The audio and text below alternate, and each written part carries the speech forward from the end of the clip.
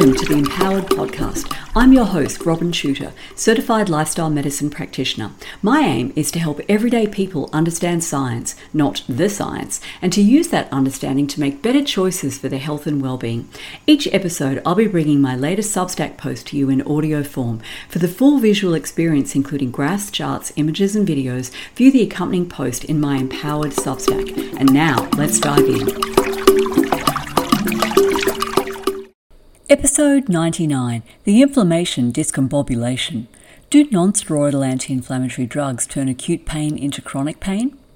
In last week's article and podcast episode, Osteoarthritis, Curse of Old Age or Plague of Modernity, I discussed the concerning finding that people with osteoarthritis who take non-steroidal anti-inflammatory drugs or NSAIDs, such as ibuprofen and naproxen, regularly, end up with worse joint inflammation and cartilage quality than those who do not use NSAIDs. Osteoarthritis is a chronic inflammatory condition. Are NSAIDs any better for acute pain? That is, pain that comes on abruptly, such as a sprained ankle, muscle tear, or sudden onset low back or jaw pain? NSAIDs are widely used by the public and recommended by doctors for exactly this purpose. For example, both the National Prescribing Service and the Emergency Care Institute recommend the use of NSAIDs for acute low back pain.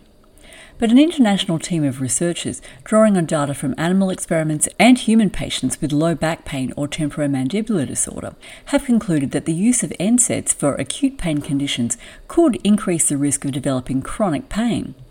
To understand these disturbing findings, we first need to grasp some basic facts about the role that inflammation plays in the response to injury. As I mentioned in my previous article, Stop Calling Them Side Effects, quote, acute inflammation is the vital second step in initiating the wound or injury healing process, end quote. After the formation of a blood clot at the site of blood vessel injury, called hemostasis, this, by the way, is the first step in healing, multiple different types of white blood cells swing into action in a tightly choreographed dance of biological activities that first enforces protection and rest of the damaged part, and then orchestrates its cleanup and repair. A quote from a book chapter called Principles of Wound Healing.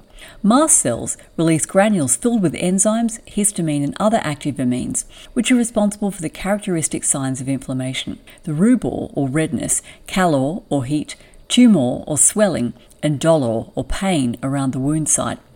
Neutrophils, monocytes, and macrophages are the key cells during the inflammatory phase. They cleanse the wound of infection and debris and release soluble mediators such as pro-inflammatory cytokines, including interleukin 1, 6, and 8, and tumor necrosis factor alpha, and growth factors such as PDGF, TGF-beta, TGF-alpha, IGF-1, and FGF that are involved in the recruitment and activation of fibroblasts and epithelial cells in preparation for the next phase in healing, end quote. Note the central role of neutrophils, a subtype of white blood cell, in the acute inflammatory response. That brings me back to the article on the role that NSAIDs play in the transition from acute to chronic pain. The title, Acute Inflammatory Response via Neutrophil Activation Protects Against the Development of Chronic Pain, kinda sorta gives the game away. In a nutshell, the researchers found that individuals who have more inflammation, and most particularly enhanced neutrophil activity during the acute inflammation stage, are more likely to experience full resolution of inflammation and its associated pain 3 months later. Furthermore, use of NSAIDs, which reduce the activation and activity of neutrophils, is associated with an almost 80% higher risk of developing chronic back pain. The paper reports a series of tests and experiments that led the researchers to these conclusions. Let's break them down. Part 1. Low back pain sufferers. 98 patients who presented to their local doctor or hospital emergency department with acute low back pain gave blood samples which were analysed for white blood cell subtypes and transcriptomics, or which genes in their genome were being expressed. 3 months later, they returned to report whether their acute back pain had resolved or was still persisting, and to give more blood samples on which the same tests were performed in order to track any changes in biomarkers. In those whose low back pain had resolved by the second visit, more than 5,500 genes were differentially expressed compared to the first visit. By contrast, there was no change in gene expression between the first and second visits in patients with persistent pain. Comparing the patients with persistent pain to those whose pain had resolved, the researchers identified more than 1,700 genes that were differentially expressed between the two groups. In patients who had recovered from their acute low back pain, there were also statistically significant differences in the levels of 4 different white blood cell types between the first and second visits. The largest difference was in neutrophil count, which declined over time. The number of resting mast cells also decreased between the 2 visits, whereas the CD8 plus T cells and resting natural killer cells increased. However, in patients with persistent low back pain, there was no change in white blood cell type populations over time. It was as if these patients had got stuck in an early stage of the healing process and never progressed beyond it.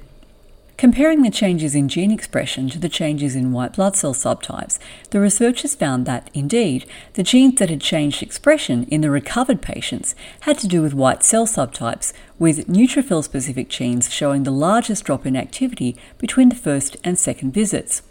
Turning to the biological pathways that are switched on or switched off by differential expression of various genes, the researchers made the somewhat startling discovery that the biggest difference between the patients who recovered from their acute low back pain versus those who had persistent pain was that the recovered group had elevated cell activation and immune response pathways when they first sought medical attention for their pain, with neutrophil activation and degranulation being particularly upregulated.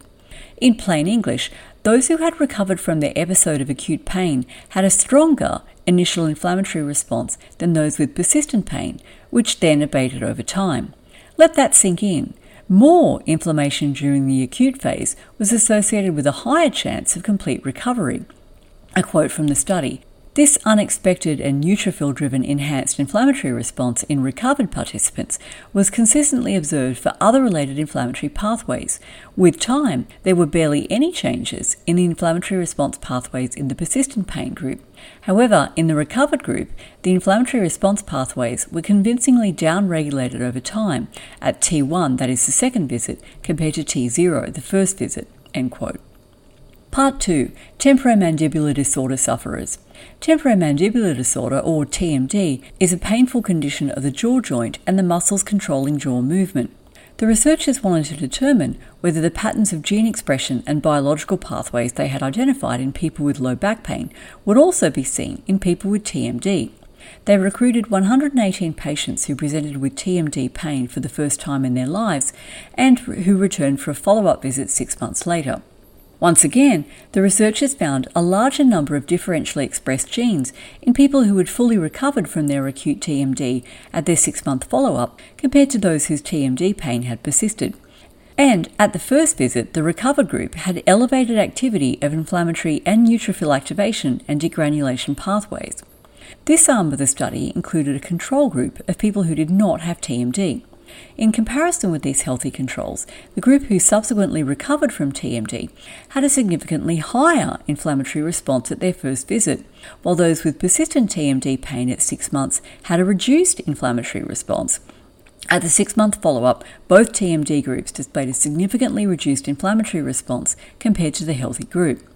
The researchers summarised their findings as follows, quote, "These results indicate the importance of the upregulation of inflammatory response at the acute stage of musculoskeletal pain as a protective mechanism against the development of chronic pain." End quote. Again, in plain English, the hotter the flame of inflammation burns during the acute phase, the lower the risk of it smouldering into chronic pain. Part 3. Animal studies.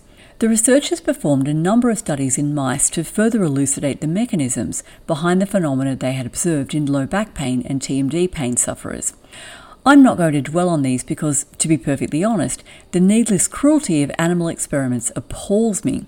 I wouldn't be surprised if much of the frankly sociopathic behaviour we've observed in many scientists during the manufactured COVID crisis is cultivated by the culture of cavalier disregard for the suffering and death of over 192 million animals used in laboratory experiments per year into which these scientists are inculcated. Suffice it to say that these animal experiments confirmed the pivotal role that active inflammatory responses, particularly those regulated by neutrophils, play in pain resolution.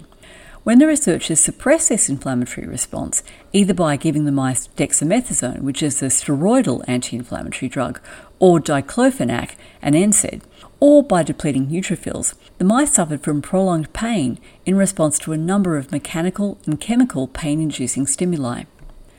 Part 4. Relationship between back pain and use of pain-relieving medication.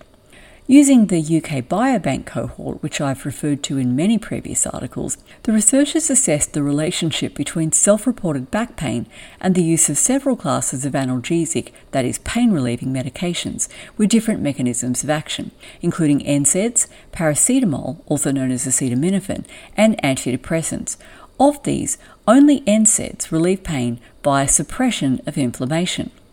Individuals with acute back pain who reported using NSAIDs had a 1.76-fold greater risk of developing chronic back pain than those who did not take NSAIDs. No other class of analgesic drug was found to be associated with an increased risk of progressing to chronic back pain. Furthermore, the lower the percentage of neutrophils present at the acute stage, the higher the chance the individual would go on to develop chronic back pain.